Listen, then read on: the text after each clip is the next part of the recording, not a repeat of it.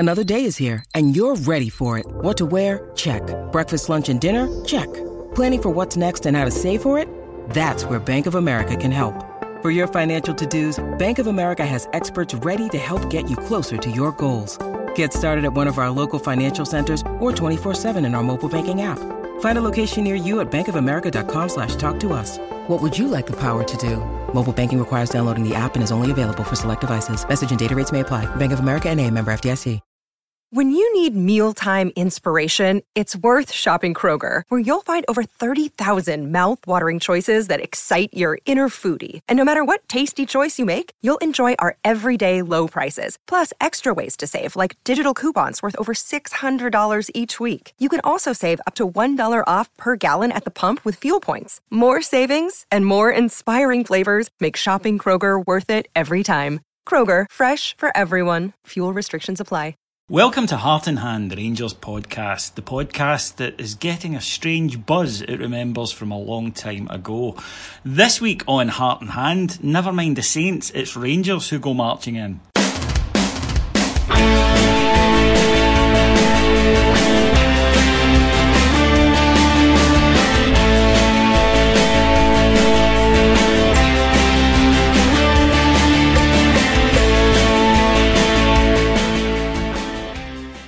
So welcome to Heart and Hand, the Rangers podcast. My name's David Edgar. I am your host as always, as I was called last week by a first-time listener, an immature, expletive, sectarian word removed, Ned. So thank you very much to that first-time listener. I hope you're back for week 2. I've taken the criticism on board, and we'll attempt to get words like homogenous and whatnot, and correctly at that. So joining me then, I've invited a cerebral panel to try and lift me up. First of all, the ultimate Rangers da, bus convener to the stars, it's Mr. Andy McGowan. Evening, guys, evening. And joining us fresh back, well, a few days now, but no less shattered, I dare say, from Villarreal, it's Mr. Martin Ramsey. Yeah, fresh isn't the word I'd use yet, but yeah, good evening, gentlemen. Now, Martin, obviously we covered the match on Heart and Hand Extra, so if anyone wants to go back and listen to that, please do, but it would be remiss not to have a quick chat to you about it. Now, you went over there more in hope than expectation, I think it's fair to say. How did you find your day and evening and just the whole gamut? I mean, Andy will tell you, I mean, these day trips, they're not the cheapest day out, but you do it just in case you get a night like that, just in case you get moments like that, in this case 2 moments, and then the final whistle. It was a special trip. I spoke to a few of the boys that were out there who do them regularly, have done for a number of years, and it ranks high with them as well. It just felt we were back. I think for the day and the first half, it just felt that we were back just to be back and kind of making up the numbers and, you know, just celebrate the fact we're maybe a wee bit ahead of schedule and just back against a Spanish team in a group stage. At the second half, it felt we were back as a competitor, which was maybe a pleasant surprise, but fucking hell, the bruises I'm just now finding today from the celebrations, which were thrilling and not a wee bit dangerous, to be honest. The steepest stand I think I've ever been in my life. But I mean, what a support. They were tremendous all day. The police were sensible. I know we've had our issues in Spain before, but there was not a hint of it. It was just a nice day of celebration, and the evening continued. And for those of us, and I think it's quite a lot of us that maybe, Andy, you're in this boat as well, that started off life in working class situations and maybe, thankfully and luckily, have made our way up the social ladder somewhat. Martin was a wonderful exponent of that last week, as he sent us a photograph of himself drinking from a Coke bottle which he'd filled with vodka. But what type of vodka? Oh, Grey Goose. Grey Goose, exactly. So there he is drinking in the street out of a Coke bottle, but there was the plane. That was the plane. We had to be a wee bit covert. There's nothing covert about the street. Just 3 big litre bottles of vodka on the table. It was a good, long remembered. Well, my problem with these sort of trips is I barely can remember anything the next day. But yeah, excellent result, and it set us up for a crucial weekend. Now, lads, Andy, we don't like to talk about the opposition here, but I think in terms of the league, it's fair enough to do so. I think now we're beginning, as I say, just to get that little stirring downstairs that we remember. And no, those of you who are married, I'm not talking about that. I'm talking instead about, hang on a minute here, maybe this is on.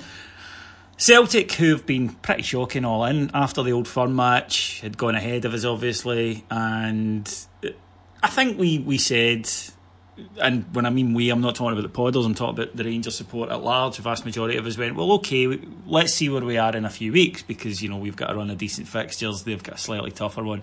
But when the news filtered through from Rugby Park, I was outside the stadium at the time waiting on a friend when a huge cheer went up, and there was something really evocative about that. It took me back to the old days. But for them to have taken 1 point and for us to have comfortably taken 6, it just maybe changes what was becoming a pretty set narrative. Well, the thing is, I think we've been dying to lay a glove on these guys so that we can see how they react, because nobody's done it. And for the past couple of years, but the past 2 years we've been listening about everybody waxing lyrical about St Brendan and this mythical team that are only second to Brazil 1970. So it's good to actually be in a position now where we can actually apply some pressure, and more than applying pressure, we might have a team that can follow up on it. Touchwood. So you're right what you say, David. Before the game, when that goal went in, it was unexpected. It was gladly welcomed, and it just set us up nicely for the game itself. So it was a throwback to 7-8 years ago. Martin, you and I did a show together on our Patreon site, which I urge you all to check out if you haven't. Those of you who get in touch with me after games and say, I wish there was a pod right now. Well, there is. Patreon.com/Heart and Hand, and you'll get 5 shows per day. And one of the ones Martin and I did was dealing with the year we should have won 10 in a row. Now, Martin, one of the things about that team is that it was capable of getting up for the big games, i.e. the Old Firm matches that season, but would struggle in other games that it shouldn't have. And I do wonder if, when you've been invincible and you're winning games in the tunnel, which Celtic had, they'd earned that right. I'm not going to be saying that teams lay down to them. When you're in that position where you're winning every week, teams kind of go, we'll write this one off and our big games next week. But when that turns and teams begin to think, we can get at them, that can just psychologically be such a transition for a team. And I do wonder how they're coping with it at the moment, and thinking that sometimes when you're on the crest of a wave, then you'll plateau, then you'll come down. And I thought they would still be on the plateau, but maybe it's the come down. Oh, certainly hope so. Away from home they look vulnerable, certainly. I think that fear's gone. I think teams fancy having a wee go. The comparison with us in 97, 98 is to an extent fair. Every situation is different. Things aren't good there at all. I think it would appear. We knew Walter was going. Brendan appears to be trying to go. His comments after the game yesterday were bizarre. Well, just incredible. Yeah. So things are not right. You get players like, Sinclair. I wasn't too worried. My friends keep telling me how I got that wrong in his first season. He also had a great season, but that appears to be the exception. This is a guy who not that long ago was outscored in a season by Julian Lescott.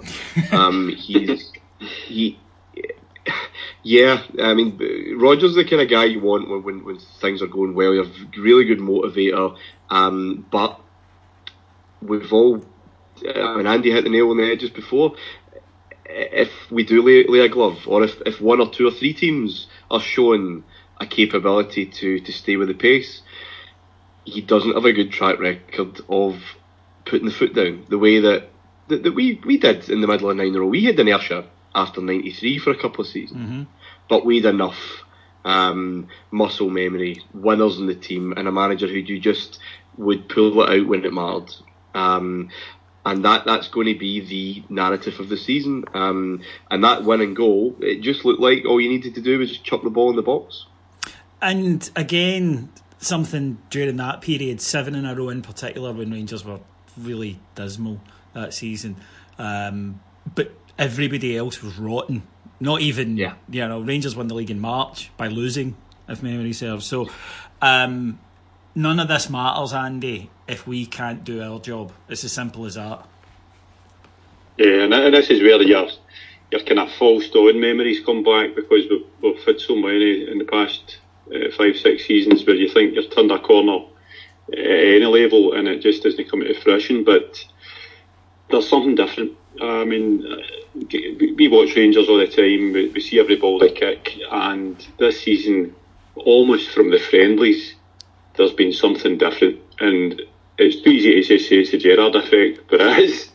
Because whatever him and Mark Allen and his backroom team are doing, they've instilled a steel that we've not had since the Watersmith team.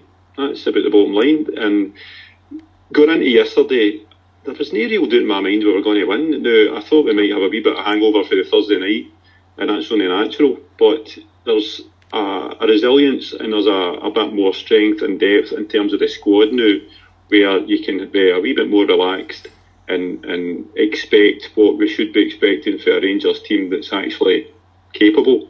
Now, I'm trying hard not to run away with myself here. And I'd run away with you, Andy. I'll keep your eyes open. I'd run away with you, Andy. Yeah, Matt. You're a very handsome Thanks, man. David. I would. I know that. You know, I'd run away with your wife. I know that, I know. Yeah, okay. Just if you're listening, Sarah, you can do better. Why go with one of the...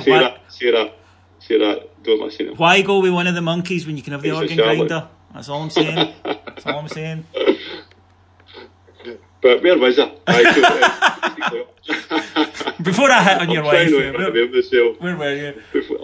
I'm trying not to run away with myself, because first of all, deep down inside, I believe we can win this league. But secondly, only a fool would say that after 6 games, because there's so much football to be played. You've got a Hearts team that look very, very strong. They do. And you think about games away, Easter Road, Pittodrie, Tynecastle, Parkhead. There's so many games, so many variables, and things that can turn in a sixpence that can change a season. So we will need a wee bit of luck. To plug another show that me and you did, Martin and Davey, we did the 1987 league title win at Pittodrie. And when you look back at that season, we got wee bits of luck, or we made our own luck, whatever you want to put it, that made that season a championship season. If we can kind of do that again, then we have a chance. As Andy says, Martin, extrapolating after 6 games is, although understandable for us, we're fans, you kind of hope for a little bit more realism from the media.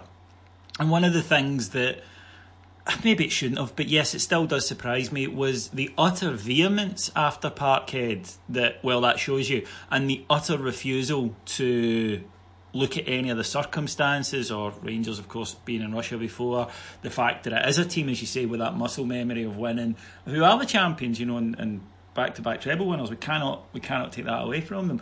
But it was the utter vehemence of, you can't even think about a challenge, that surprised me.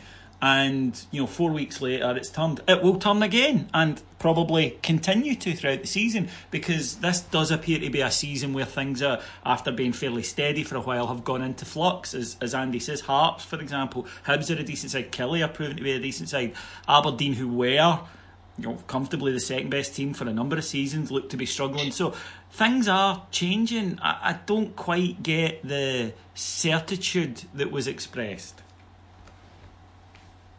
I think it was a bit of relief, because a lot of them had mocked the appointment.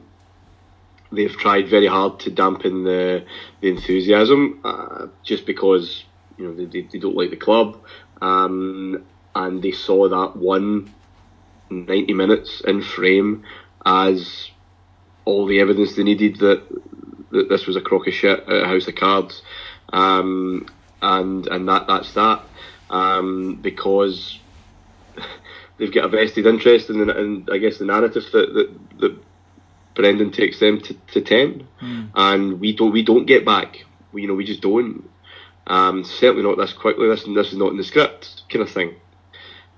So they will play, or they'll upplay defeats and drop points, and they will downplay things happen like yesterday to them, where these things happen. That's football. It's only 6 games, and blah blah blah.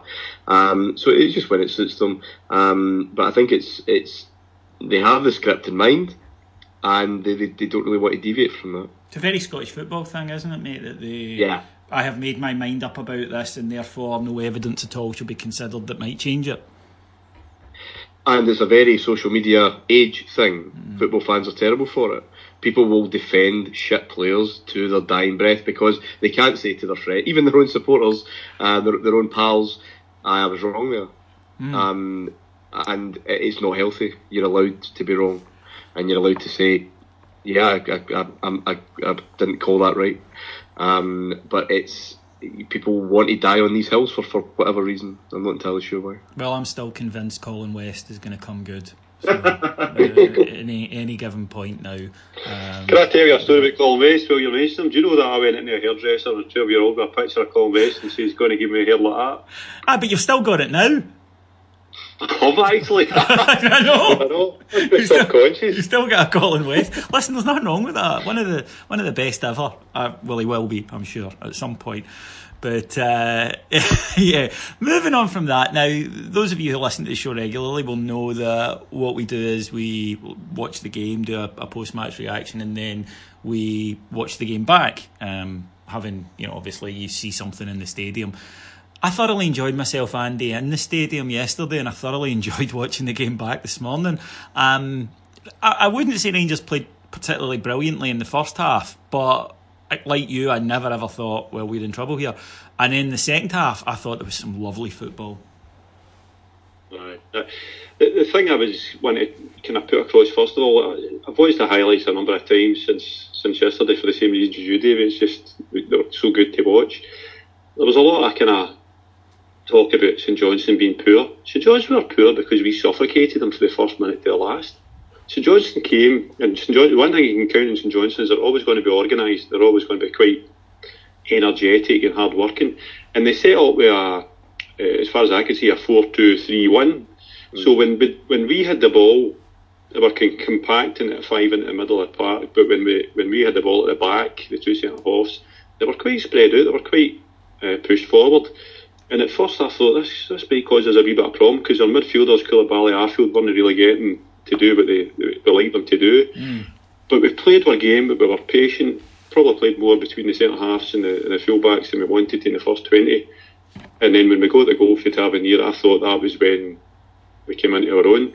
So this is what I'm talking about when I say about Rangers having resilience. We've now got a team that's capable of problem solving, whereas in the past, obviously the lesser players, but in the past we've had a kind of plan, a style of play, and we can't really deviate from it. And if it's not going to plan, the players in the park actually don't have the intelligence or the wherewithal or the talent or the ability to actually modify.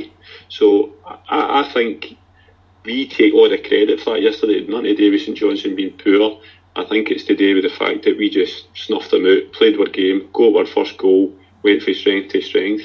And I thought it was I wouldn't say a tour de force, I think that's a bit of an exaggeration, but I think, as you said in the post-match, David, we played to about 70%, and I said to somebody this morning at my work who asked me, I says, I think there's more to come for this team. I think that's the way I would describe it. Yeah, absolutely, I got that impression. But one of the things, Martin, that I think is becoming a theme for us this season when we're talking about Rangers, is that when they're brave, when they believe in themselves, at times I think that they are better than they currently think they are, and the manager's trying to get that across to them, because when they're brave in possession and take the risk of occasionally losing it, and we know Ibrox is an inhospitable place to do that, to try and dribble around someone and lose the ball, but yesterday in the second half they were trying that stuff, and it was great to watch and difficult to deal with, rather than, as we've seen far too often the last few seasons, that sort of sterile, yes, you have possession, but you never really threaten to do much with it.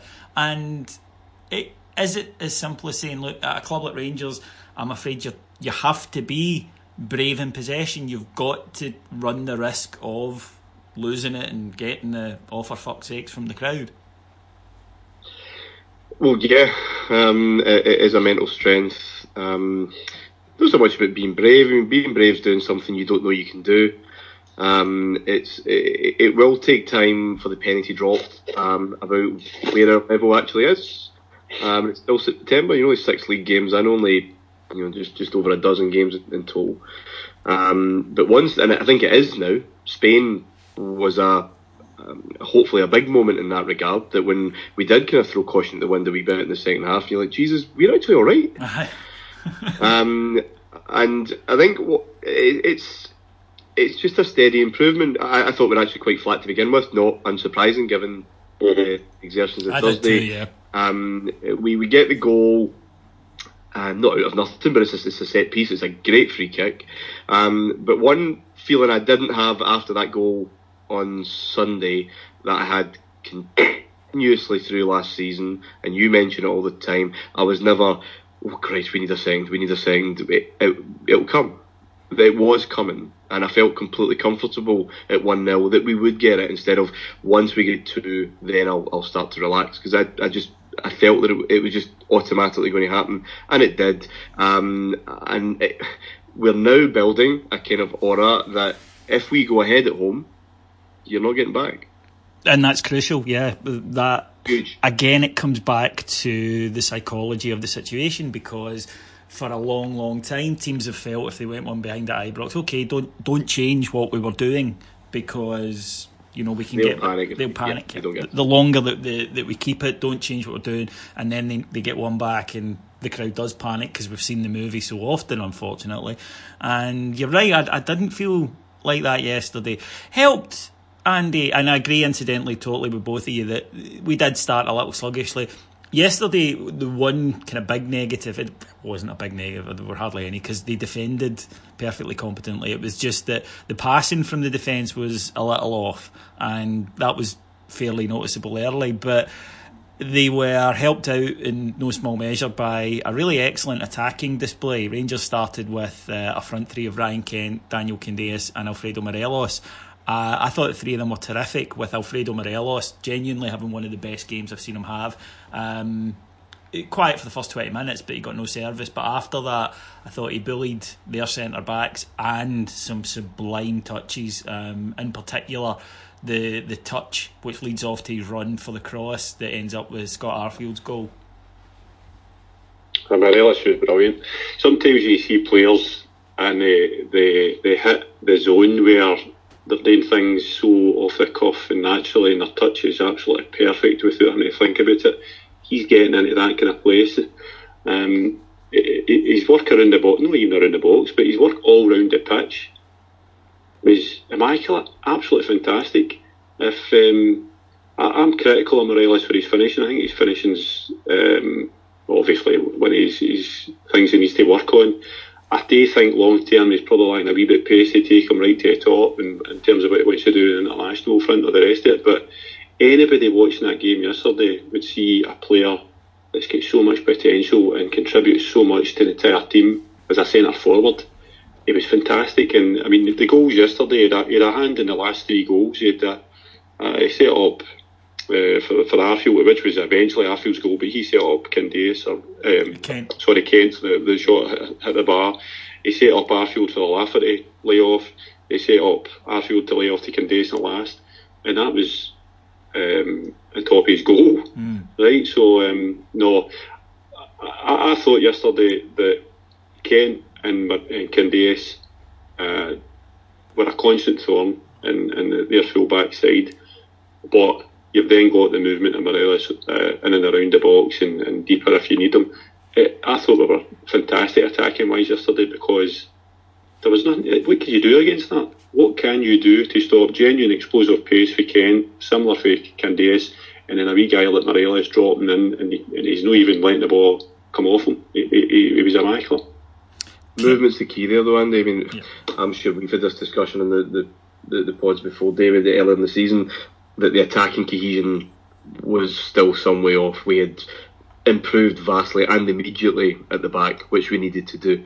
But that kind of understanding, that kind of chemistry with the ball, without the ball, was just going to take time. That cannot be done in a few weeks in Spain in the summer.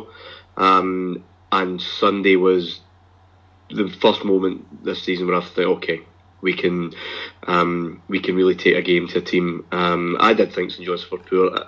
Of course, a part of that is how we played. But it was more the combinations that we put together. I've not really seen that consistently and to that kind of intense level, just wave after wave after wave. And that's a good sign, because I kind of expected it would be far deeper into the season before that kind of understanding would really kind of come to light. So, to have it this early is something else that's ahead of schedule, I guess. I think the European, sorry David, I think the European games have forged that. They've been thrown in at the deep end, so to speak, and we've come through it, obviously, but I think the real positive for all these games, these high intensity, high stake games, is that it's forged the team together fast, and that's why we're sitting here saying we're so far ahead of where we thought we'd be at this stage. Yeah, and I was just going to say that I'm really enjoying watching Ryan Kent, because I think that you can see the improvement month on month from him, which again is just, I wonder, just down to game, learning to play more, because obviously this is really his biggest run in a first team. The manager clearly rates him very, very highly, but he does have that thing that we were discussing there, Martin, that he'll take on his full-back. If he doesn't beat him then, that's fine, he'll beat him the next time, which is such a healthy attitude. And I was so unfortunate they hit the bar. Scott Arfield, of course, puts it away and does very well, actually, because how often do you see those come back off the bar and the guy totally panic? But that was such a great move, and I love when you see the winger making that run in to the box from wide when he sees something happening in the other wing. I think there's a lot to happen from him, and he was one of the 4 loanees that the manager has said this week that he's going to try and see about getting them a bit longer. In the case of Rangers do have an option on Lassana Coulibaly, but in the case of Kent and Ejaria, it would probably be another loan spell. This boy's got an awful lot in his locker. I'm sure I was on the show with Andy, or at least I heard Andy say when he made his debut that if he didn't succeed, he just kept going back, and that's a key thing that we missed, and we have missed the last couple of years, especially with some of the loanees that have come up. And we've got a kind of muscle memory with that, with any kind of loanee coming in, that we just think they're all going to be along the same lines of what we've had, because some have started very brightly but then just tailed away. These guys have improved, and especially Kent. And he was so unlucky. He has been so unlucky in a few games, actually, but his head doesn't appear to drop, which would suggest he's got that kind of mental strength that this club has badly needed, and it would appear that we've had a big injection of this summer, and that's it. He just keeps going, and it's good to see that improvement. We have another fixture this week. It's a League Cup tie at home on Wednesday night to Ayr United, and it's as kind of draw at this stage as we could have got if you look through all the teams that were remaining in the competition, but it's important. I mean, we want a trophy. This is the first one we can win. I want to see Rangers go there. I'm looking forward. I can't wait to get back to Ibrox, which is, I think, a sign of how things are going. But we can't take anyone lightly at the moment and just expect to win. Maybe as fans we can, but I would hope that the players go out there, and I'm sure they will, because the manager seems the type that will be drilling them all week, saying don't take this for granted. Aye, pride comes before a fall. Yes. And it would be just like the thing for us to be sitting here saying we've got a chance, we can win the league and blah blah blah, and then we get taken extra time by Ayr or something. So they're flying. This is a thing that we've got to be conscious of. This is Ayr's tail will be up in their own wee world as well, so they'll be coming full of confidence. So I'd expect a couple of changes to the team. The thing that's heartened me is that we've been able to change the team about or have a degree of rotation without any dilution of the actual team or the quality. So we've seen that. Like some McCrory coming in, and he was excellent. We've seen it before Yesterday, I think thought. McCrory was excellent. Well, just as a bit of another topic of McCrory, but that's what I kind of said when he first came in, is that we've got a wee gem here, but if he's not playing in a good team, he could be ruined. And what we're doing now is exactly what I hoped we would do, which is play him in games at home where he can learn his trade. He's playing with better players. There's not quite as much pressure in terms of getting the result because we're fairly comfortable, and I think that'll do him well in the long term. But Wednesday night, I'd expect a couple of changes. I don't know if any will be through necessity, and Tavernier looked as if he took a wee knock, so I don't know if he'll be there. But we've got to win that again. We'll go back to 86, 87. We'll win the League Cup, and that gave us great momentum early on in the season. The same kind of thing can happen this year with us because it's an earlier Cup final again. Martin, that's something that you and I, up until his current menopause, long-term admirers of Jose Mourinho, and it was something that he spoke of a lot in his time, or has done in his time of England. Go in and win the League Cup. It's the first one you can win, and it just gives your players that mentality. No, absolutely. You just get that experience of picking up cups, and given the added context of Gerrard, and everything for new Rangers managers, get something on the board early. I don't think you can put a value on it, and we've got 3 games coming up, and Wednesday's the most important of those 3 games. It should be the easiest of those 3 games. I mean, I think you'd be, as well as United are doing, be hard pushed to say that they're stronger than Livy, or certainly stronger than Rapid Vienna. We've had a bit of a ding dong this morning about this in the group.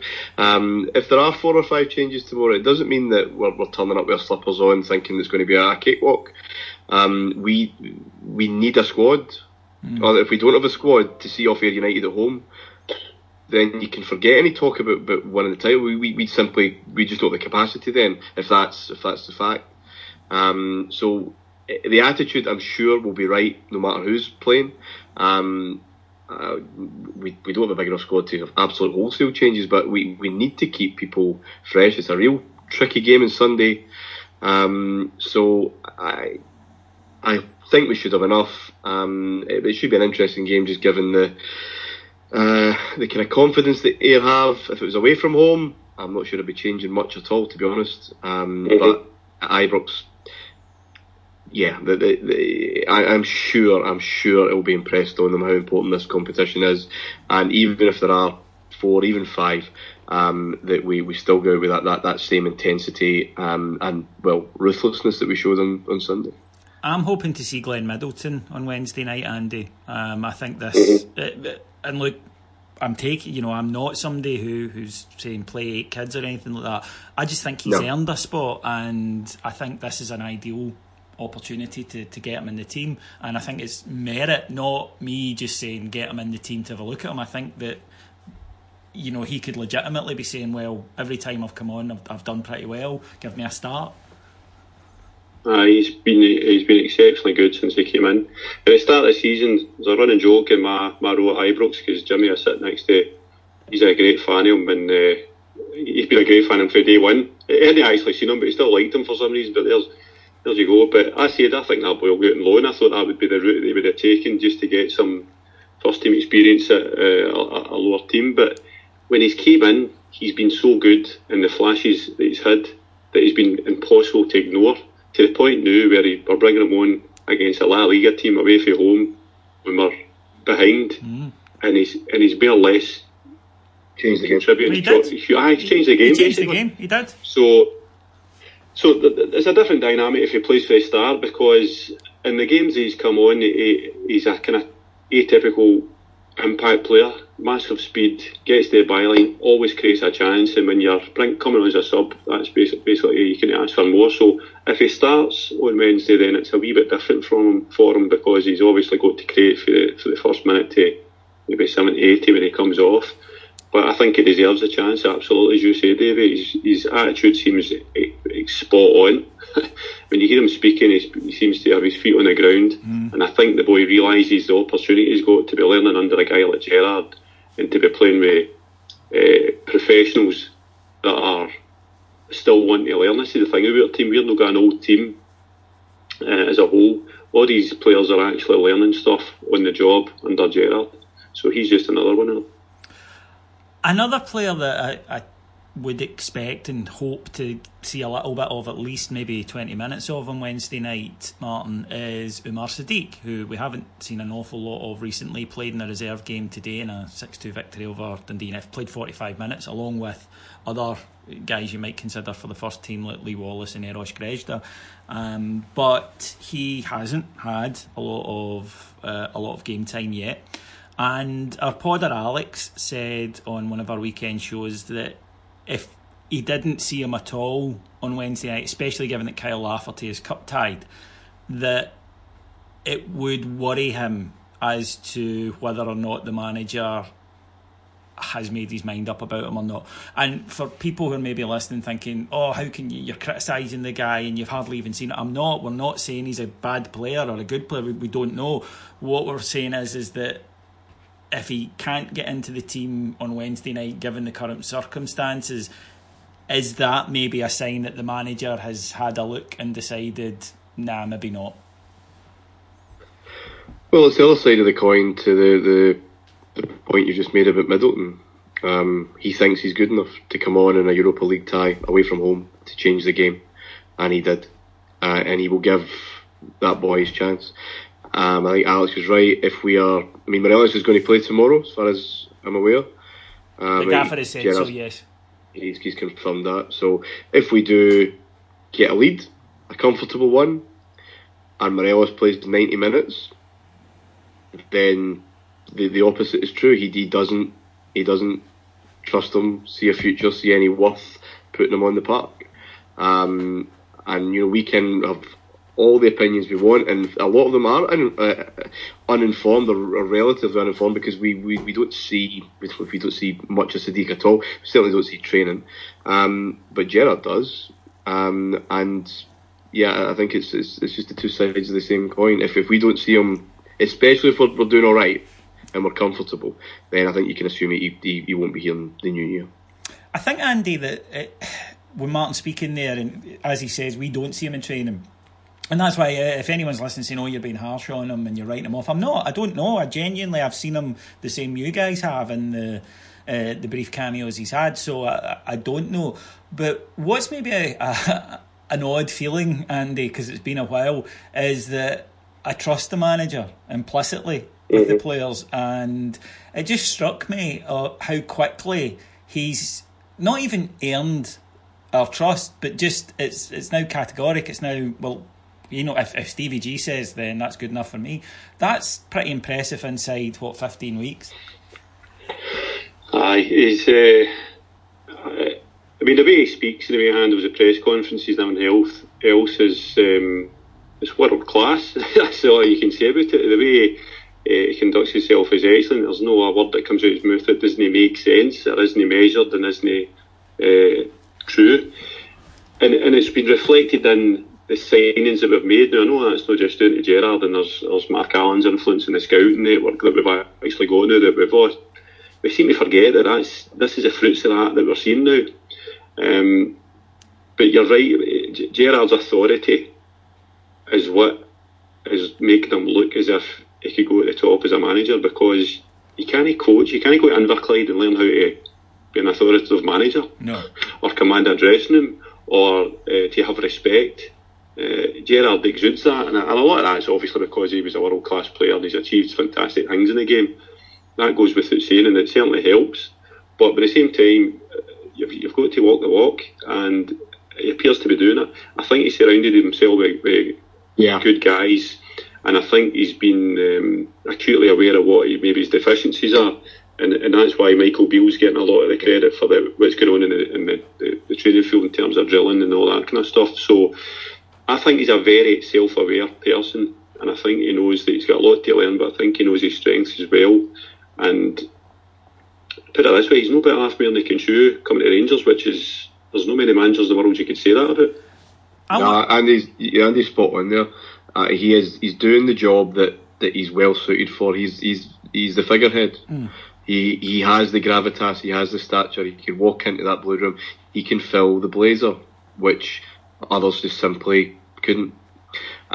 He knows what he has no experience of doing, and what perhaps he just doesn't have the skill set to do. So he has guys in there who do. And Beale has a specific job, Gary McAllister has a specific job, Mark Allen has a different kind of job. Clearly there's a good working relationship with all facets of the management team, but he's the boss, and that is again that kind of figurehead, and Ferguson was very much like that. Ferguson didn't do a lot of work on the training ground. Walter he surrounded himself consistently with very good right hand men, very good coaches. It's leadership. He's the boy. Yeah, he's a leader. Yeah, he's a figurehead. He's the guy at the top of the pyramid, but the pyramid isn't hollow. It's full of talent being used in the most appropriate way. And self-awareness, I think Andy's got it spot on, because there's so many, especially British managers, who don't believe in a lot of that kind of stuff. No, they see themselves as being the boss means you do everything. I will not sign a player I haven't watched 20 times. Tony Pulis. I'll take control of all the tactical plans and shapes, even if I'm not. It's an impossible job in football now to do all that. So having that kind of awareness of where are my strengths, and it's clearly his stature, it clearly his leadership. He was a good captain, with some clearly demonstrable talents there. So he's using it to full effect at the top of that pyramid. Maybe a bit of a. I'm going to use that team meeting. Well, maybe a bit of a tangent, right? But we've got time to go off on it for a few minutes, and it's our show, we can do what we want. But I do wonder if Rangers, unique club, no matter what anybody says, there's not a lot, especially with what happens to us recently. We're a club, I wonder, that cannot be managed by a coach, and by that what I mean is we could have someone who is tactically incredibly aware and players like working with him and he's brilliant on that, but the personality almost trumps that for me. And if you look at some of our successful managers in recent years, Souness, Walter, they've had that force of personality as opposed to perhaps being what we might consider these days, a tracksuit manager and a guy who's out there moving his fullbacks 18 inches along and drilling them like that. And I do wonder if there are just certain clubs in the world where you need that. You need someone who is, if you like, the personality right at the centre of everything, as opposed to, well, he's fantastically gifted in this one area. Yeah, but that's not going to cut it. Yes, I would agree with that. I would agree to that to an extent. I'll say why to an extent, because it depends on where the life cycle of the team, the football team, the club is. And I hate to keep going on about the comparisons, but the real comparisons with Souness, where we were then and where we are now, there's huge parallels, and it's ripe for a character, a leader, a figurehead, all these words we've been using, to come in and kind of supercharge that and just take you beyond that line that you couldn't really cross up until that point. I think that's what's happened here. It happened at Chelsea as well. When Mourinho came, he took them to another level. It happened to Manchester United when Ferguson, over a period of time, right enough. But when you've got strong characters, you should get strong results. But they've got to be backed, and they've got to have the infrastructures we're talking about, not just in their coaching staff, but the actual club supporting them and pulling in the right direction. For the first time in a long time, I can say with 100% certainty, our club, our board, our supporters are mobilised and we're going in the one direction. I think that helps as well. It's why Rangers can probably never be a project club. You can never have a project manager, and you know the kind of managers I'm talking about, very intelligent. A lot of ideas, very analytical. You just don't get the time here. So the last two permanent managers we've had, had strengths about them. I think they do. They could be part of a successful management team at a big club. Yeah. But they could not be the boss. Yeah. And that's the difference. Try telling them that, sadly. They've got, they're human beings, they have ego. They lack perhaps the self-awareness that Gerrard has. And they want to be the boss. And that's fine. And they'll continue to run into problems because they are not leaders, they're not bosses. But they could absolutely contribute to that particular team. And yeah, I think you're right, Dave. I think that there are a few clubs that just can't have that kind of project manager. There are a lot of clubs that absolutely can, because they're willing to give that time, they're willing to be patient, they're willing to listen to new ideas. They'll have players that are absolutely pliant, where these guys can preach and have the time to preach until that penny drops. But at this club, it's all about results. As I was talking to my friend Mark Walters yesterday. Yes, he was, folks. He was. Actually, we've had a good run of interviews on Heart and Hand, apart from earlier in the season when we had Kevin Thompson, Ian Ferguson, Craig Moore and Tony Vidmar. Last week, we sat down with the skipper himself, Richard Gough, for an interview which was excellent. This week, we'll be having Martin talking to Mr. Mark Walters, which it must have been a thrill, Martin, for someone our age. Oh, total boyhood hero stuff. He's a gentleman. I don't think he really understands fully how much he's still revered up here. Certainly guys our age, but yeah, that'll be next week, Tuesday the 2nd, I think. That's it. And this week the young team got an interview with Nacho Novo, so plenty coming over on Patreon. $1.99 per month. Don't know why you're not there. It's very much worth it. Right, predictions then, gentlemen. Can I have score predictions for Wednesday night? Andy, we'll start with you.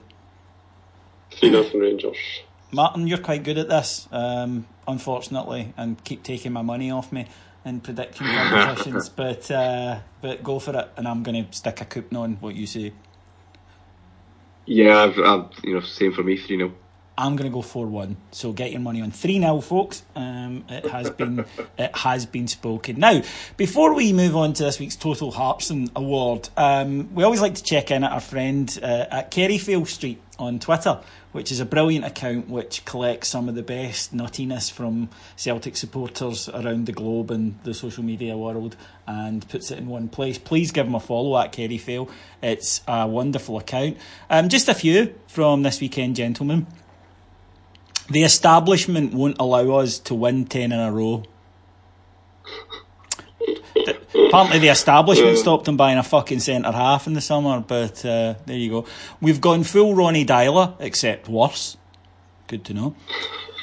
Either Brendan Rodgers has lost the dressing room or has forgotten how to manage a team. Really worrying now. Rodgers can go whenever he wants. His style has been found out and he has no answer. The team is broken, it's hard to see how it can be fixed. Can't watch much more of this garbage. If the manager has plans to go, I'd rather he fuck off now. Get Lenny back this week. That's the double treble winning manager, folks. I like the establishment one, because the establishment are stopping them getting 10 in a row now if they're putting us down to the fucking bottom division and transfer bans and putting the biggest fibs the world in place. The establishment did that so that they can soap 10 in a row. You have to admire the trolling from the establishment here. When it sat down all those years ago, 2011, and went, do you know what would be funny? Let's let them get to 8, right? And right, and yeah, don't let it never be said that the establishment don't have a sense of drama. Yes, exactly. The establishment have a sense of humour. I always wonder who the establishment is, because you speak to people who use the term, and unfortunately, in my working life, I had to, and I'd say, well, what is the establishment? Politicians. I mean, in Scotland, this is not me making a political point. I'm just saying that traditionally Labour and the SNP haven't exactly been pro Rangers, and certainly not currently. And they'd go, well, no, not the politicians. And I'd say, well, who then? And they'd say, well, the judges. The fuck have the judges got to do with anything? What a bizarre thing. Well, I've yet to hear a High Court ruling that suggested that, Brendan Rodgers should spend all his money in Edouard and $1.5 million on Jack Hendry. But Celtic fans, if they didn't exist, we couldn't invent them because no one would believe us. Right, now the total Hartson is when you have made such a kaleidoscopic cunt of something where there really is no comeback whatsoever. And we like to look round the world of football, see who has said something so stupid, so moronic, or done something, that it could have come from the mind, and I use that word advisedly, of one John Hartson. Who, incidentally, though, I might owe an apology to, lads, because after the game at Parkhead between Celtic and Rangers, he said that he felt that Aberdeen would finish second, and I laughed at him. But they might well pip Celtic to it. It could happen. But Martin, let's kick off with you. Who are you bringing to the table? And remember, because I think I know who you're going to pick. And remember, you will be comparing that person to John Hartson. So, no, I mean, I spent a few hours doing my research, trawling the website, sat like James Richardson with my Corella de la Sport, going through the entire update of European football. I'm going to have to nominate myself for my performance on Thursday's update in Spain, when I effectively really compared our support to the Tartan Army just by, well, it's nice to be here. We don't really have a chance. 2-0, 3-0 would be all right if we get away with that. And Rangers proved me very, very wrong, thankfully. I mean, I could blame it on the vodka and the sun, but you all know me, so you know I'm just a pessimist generally. Yeah, well, yes, you are. You genuinely are. As brilliantly described by one person who says, does Martin sing along to his own music? Because I thought I heard a sad, depressed do going on in there. So sad, depressed Martin. This is a myth. I'm a very content fellow. I just compare when someone says you need to lighten up. I ask them if they mean dumb down. But no. Oh. No, I genuinely felt we were just there for the experience, and so did Rangers for the first half, I think. But it just shows you in the second half when you just have a wee go, you never know. Martin, I like you in that. But did you just compare us to fucking Tartan Army? Well, that's why I've nominated myself, because effectively that's what they always do, is just as long as we can go for the party, we don't really care about winning or losing, and that's how I felt about the Europa League around 3 o'clock in the afternoon when David phoned me. Not quite how I felt about it near 8 o'clock. That's fair enough. He has just compared him. He has just taken the penance of comparing himself to John Hartson. I know, and that is deep penance indeed. For what it's worth, Martin, same self-awareness as the manager does. Yeah, for what it's worth, Martin, I think that after those 3 litres of Grey Goose, you still were probably more intelligent than John Hartson. So, there's no doubt that. Yeah, I think even then, had we sat you down for a mastermind with him, my money would have been on Ramsey on that one at that point. Andy, can I get 2? Of course.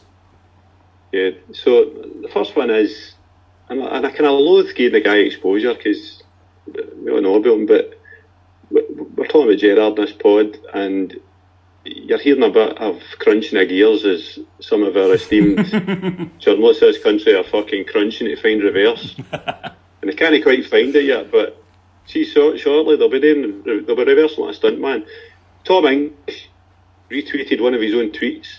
What did he retweet? He retweeted an old tweet that said, Rangers' grand plan to replace an under-20s coach, i.e. Murty, with no previous managerial experience, ? An under-18s coach with no previous managerial experience. So there you have it, a nice condescending, typical Tom English fucking prick tweet. And then he's retweeted it saying, one of my better tweets. So he's had a moment of self-awareness. Maybe he's had an epiphany on Sunday and thought to himself, fuck, I better start getting back in gear here because I've made a rip-roaring CUNT of this. Did he consult experts on that one? You what? Did he consult experts and they told him? Oh, no. Aye, that's right. Aye, That's consulted why expert. That's why it took so long, yeah. The experts So from the... he was joined by his colleague Spears, but I can't be bothered looking for his tweet and telling you what he said, but he's the same. He's reversing at a high rate of odds as well. But my major heartsman of the week is Stephen Thompson. No, not United, soon to be Tesco, but the TV pundit. Yes. Stephen's kind of is a cerebral football. I think that the rumour is that he's there because he's good looking. Which he is. Which he is. You know, I'll give him that, but I don't know about you lads. I've never tuned into sports scene and went, ugh, I'm not watching this. The pundits are just not attractive enough.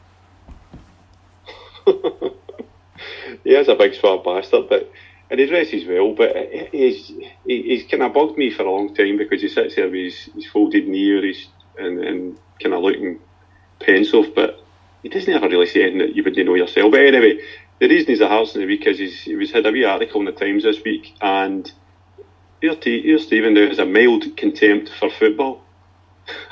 He wouldn't mind if he didn't see a football match again or talk about football much again. And it comes a distant third between his other favourite sports, tennis and golf. And it won't bother him if he goes to his grave never having had to play in a fives game or a charity game ever again. So here's a guy that made his living out of football with a small modicum of talent, I might say. And he's now, we have to listen to him on a Sunday night unless you tape it and fast forward through it. But he's not interested in football. So I take it he'll be handing back his wages every week to BBC Scotland and donating it to their IRA fund or whatever it is they do. See, I think there's loads of players like that just see it purely as a job, and when they do finish, they are done. I kind of get that, but yeah, exactly. I think to be a pundit, to be a manager, to still be involved in the game, I think you've got to be a bit a geek. You can't get enough of it. You want to watch absolutely everything. But that's an incredible thing to say. 2 spears, incidentally. But, is it? Yeah. But when you're paid to watch football, to say, I hate watching football, you just take the piss. I wonder in what other sport that would be tolerated. Like, I genuinely can't imagine if John McEnroe turned up at Wimbledon and went, I fucking hate tennis. Can't believe I'm having to watch this shite. That it would be. By the way, Martin, I'm just saying tennis and golf. I knew what his favourite sports would be before he said them. Is that because he can form coherent sentences? You just made that assumption. Yeah, well, I mean, I'm just a TAIG Ned apparently, so you don't listen to me. And I'm just quoting folks. I wasn't using that word, a horrible word. I wasn't using it on my own. Maybe it's just the proliferation of football that there's so many hours. Maybe not Scotland. I mean, this is hardly Sky Sports try to fill their there's 1 hour on BBC a week. But you don't get in the other sports at all because they are more niche markets. But what you do get then is genuinely good summarisers and pundits, guys that absolutely love their sport and and watch it. They know what's going on. Maybe not even in the game they're talking about, but they still know what's going on in the wider context of sport. And I think you are right. I think he can talk. What he says isn't really worth a fuck, but he can deliver it. Yeah. But he is good on telly. He's certainly got a face for telly, but there's no insight. You're ripping. It's because there's nothing there. It's all surface. But you were talking about Scottish football here, and I think this is a British thing, but on the continent, football fans will discuss in a wee bit more depth, let's say the tactical aspect of the game, whereas on the terraces traditionally in Scotland that's not really the kind of chat that happens. Thus, we look at the amount of brilliant pundits, David, really good tacticians, really good insightful voices that are just in the fringes of the mainstream. Even in Sky, even then, you're still getting you kind of rent a quote, gobshite, bland, state the obvious, guys. You have to go into podcasts and you have to maybe look to the broadsheets sometimes to find where the real insight is, because it's not really a British tradition when we talk about football. It's all about spirit and character and drama and I'm not entirely sure that certainly the Scottish football public, until maybe now, when you have a new generation of supporters who freely talk about that. Certainly traditionally, I'm not sure there's been a huge appetite for that, and they just want to see the goals. Well, there's that. I mean, in a highlight show, I just want to see the goals. You're absolutely correct. I'd rather see more football and less pundits. What I will say, though, Martin, is that, yes, that's a fair argument to a point, because you're right, maybe it hasn't been the case, but the success that we're having and the other sites like the Terrace are having is because there is now that appetite. And remember, him and Stuart were hired to be new voices, so you would think they'd be representative of the current culture as opposed to the previous one. But I have no problem whatsoever with a footballer who doesn't really enjoy football because it's a job and they happen to be very good at it and they can make a lot of money in it. It's a shame it's not someone who loves it, but that's life. I wish I had more footballing ability, but there you go. I do think then, if you're going to then go into the media, I do think it's cheeky. I want someone who shares the passion of the fans. I think it's an insult. It's not only that, it's the arrogance to say it. Because you should be able to. That is deliberately slapping football fans in the face. And that is what annoyed me about it as well. So, funnily enough, just to bring this neatly back, Spears had that interview with Stephen Thompson. Tom English, before he went full mental, he absolutely eviscerated Alan Shearer during the 2010 World Cup for that, exactly that. I hadn't bothered to look at the teams that were playing, didn't have a fucking clue, didn't really care, entitled footballer, and he tore him to shreds. It was a great article, and I think, whether it was that article or maybe others that followed it, but Shearer changed. He did, yeah. And he took a lot of that on board and said, I need to sharpen myself up, kind of thing.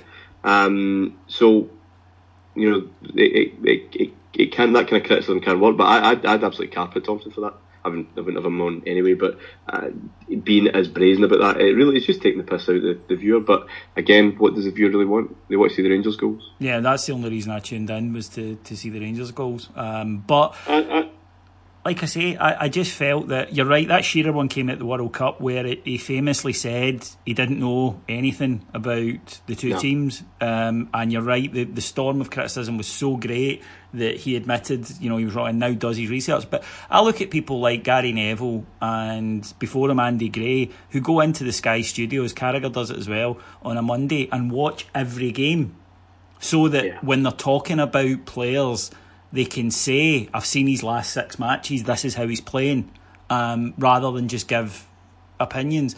Whereas Thompson is giving, the reason his opinions are so bland is because he is bright enough not to say something that is completely untrue. So what he does is he says things that are completely anodyne based on the 3-minute highlights that him and us have just watched. Like I say, I just think it's a slap in the face. And the guys you mentioned, there's guys out there like Stuart Robson who will break a game down for you brilliantly, like Don Hutchison, who clearly loves the sport.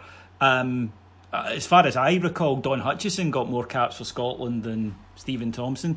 Get him on. Yeah, couldn't disagree with that. And if you've got these two extremes, you have the absolute bland, safe option there, or you've got someone like Sutton, just try to stoke controversy whenever he possibly can. Neither are insightful, really. No. But they're on the periphery. But perhaps there's I hope there's a growing groundswell of opinion that kind of demands that kind of thing on the telly. I've got two, which I'll chuck in, although Stephen Thompson's sailing away with it. The first one comes from Turkey, where Gulspor president Kenyan Bayukakaleb, that is as good as it's going to get in terms of pronunciation, he sold 18 of their youth team players to their local rivals. And do you know what he bought with the profits? No idea. 10 goats. He said, it makes sense. We will get 4,000 to 5,000 lira profit from milk, and they breed. So at the end of 6 years, we'll have 140 goats. His message to the fans was, these goats are in the best interest of the club. So when we talk about goats at a football club, it's generally the greatest of all time. Not here. Here it's your actual, hopefully at least they're billy goats. Hey, see what I did there? And the other one comes from Romania, which long-term Heart and Hand listeners will feel a short and unmistakable jolt of joy at. Polo Isai manager Flavius Stoican, is that not the most Romanian footballer name you've ever heard? He, a bit like Brendan Rodgers, to take it back to think, he wasn't happy with the club's transfer policy. He said, the owners just sign players and I find out in the press or on Facebook, or a player comes up and tells me, Mister, another new boy is here. God help me, I'm Flavius Stoican. I can't have some guy tell me I've got that one, this one and that one. Who are you, dude? Who do you think you are? Do you think you're God? Do you think you're tough? What even is this? Where are we? Go home, dude. Just go home. I'm not some fucking heap of trash. Which is a spectacularly great press conference, you have to admit. Anybody that says dude that often must watch a lot of Teenage Mutant Ninja Turtles. Yeah, that's a reference for the teenagers. That's one for the kids from Andy. I say dude far too often, and the reason I do it is I started doing it ironically after the first series of South Park, and then found that it had drifted into my conversation. And the time I realised it was when a friend told me his mother had died, and I went, dude. And he went, I know, dude. And that was his response. He went, I know, dude. And I went, dude, that's fucking awful. I can't carry it off. No, you can't, no. They really be American. I'm more street than you, though. I mean, if you were a street, it would be like a Newton Mearns one, whereas I'm more ghetto than you, I think. Yeah, you've got a hard life. Do the cleaners come to the ghetto? The cleaners thankfully do come to the ghetto, yes, as it turns out. And the dog walkers. And the dog walker. And the gardener. To the slum. Yes, okay, right. I'll grant you that my situation, but I mean, don't be fooled by the rocks that I got. I'm still Davy from the block. That's all I'm saying. Andy, sailing away with the prize this week for making a total heartson of it is Stephen Thompson. Dreadful comments, and you're right, in a just world he would be carpeted, but it's BBC Scotland, so we know what we can expect. Okay, folks, thank you very much for joining us this week. Thoroughly entertaining show. If you'd like to hear more from us, we've plugged it often enough throughout the show, please go to our Patreon site. It's patreon.com/heartandhand. Loads of great stuff there. Only $1.99 per month. Honestly, check it out. People come, they sign up and they stay, and we're sitting at just under 3,500 now, which shows you the remarkable growth that we're having over there. But if not, we will be back on Thursday with Heart and Hand Extra. You will always get your 2 free shows a week from us here on Heart and Hand. And remember, we are now selling shite. If you want to buy some branded Heart and Hand tat, trust me, if there is a piece of cheap Chinese shite we can stick a logo on, we're fucking doing it. Go to heartandhand.co.uk and click on shop. All the money will go to, sadly at the moment, just buying more shite, but eventually will hopefully pay for me to raise me out of the aforementioned ghetto. I'd like to thank my producers in London, Mr. Mike Lee and Paul Miles, and my 2 wonderful guests this evening. First of all, the ever superb Mr. Martin Ramsey. Pleasure, boys. And of course, the wonderful Mr. Andy McGowan. Love it, Davey. Thanks for having me on. Take care, and we'll see you on Thursday. Till then, goodbye. Bye.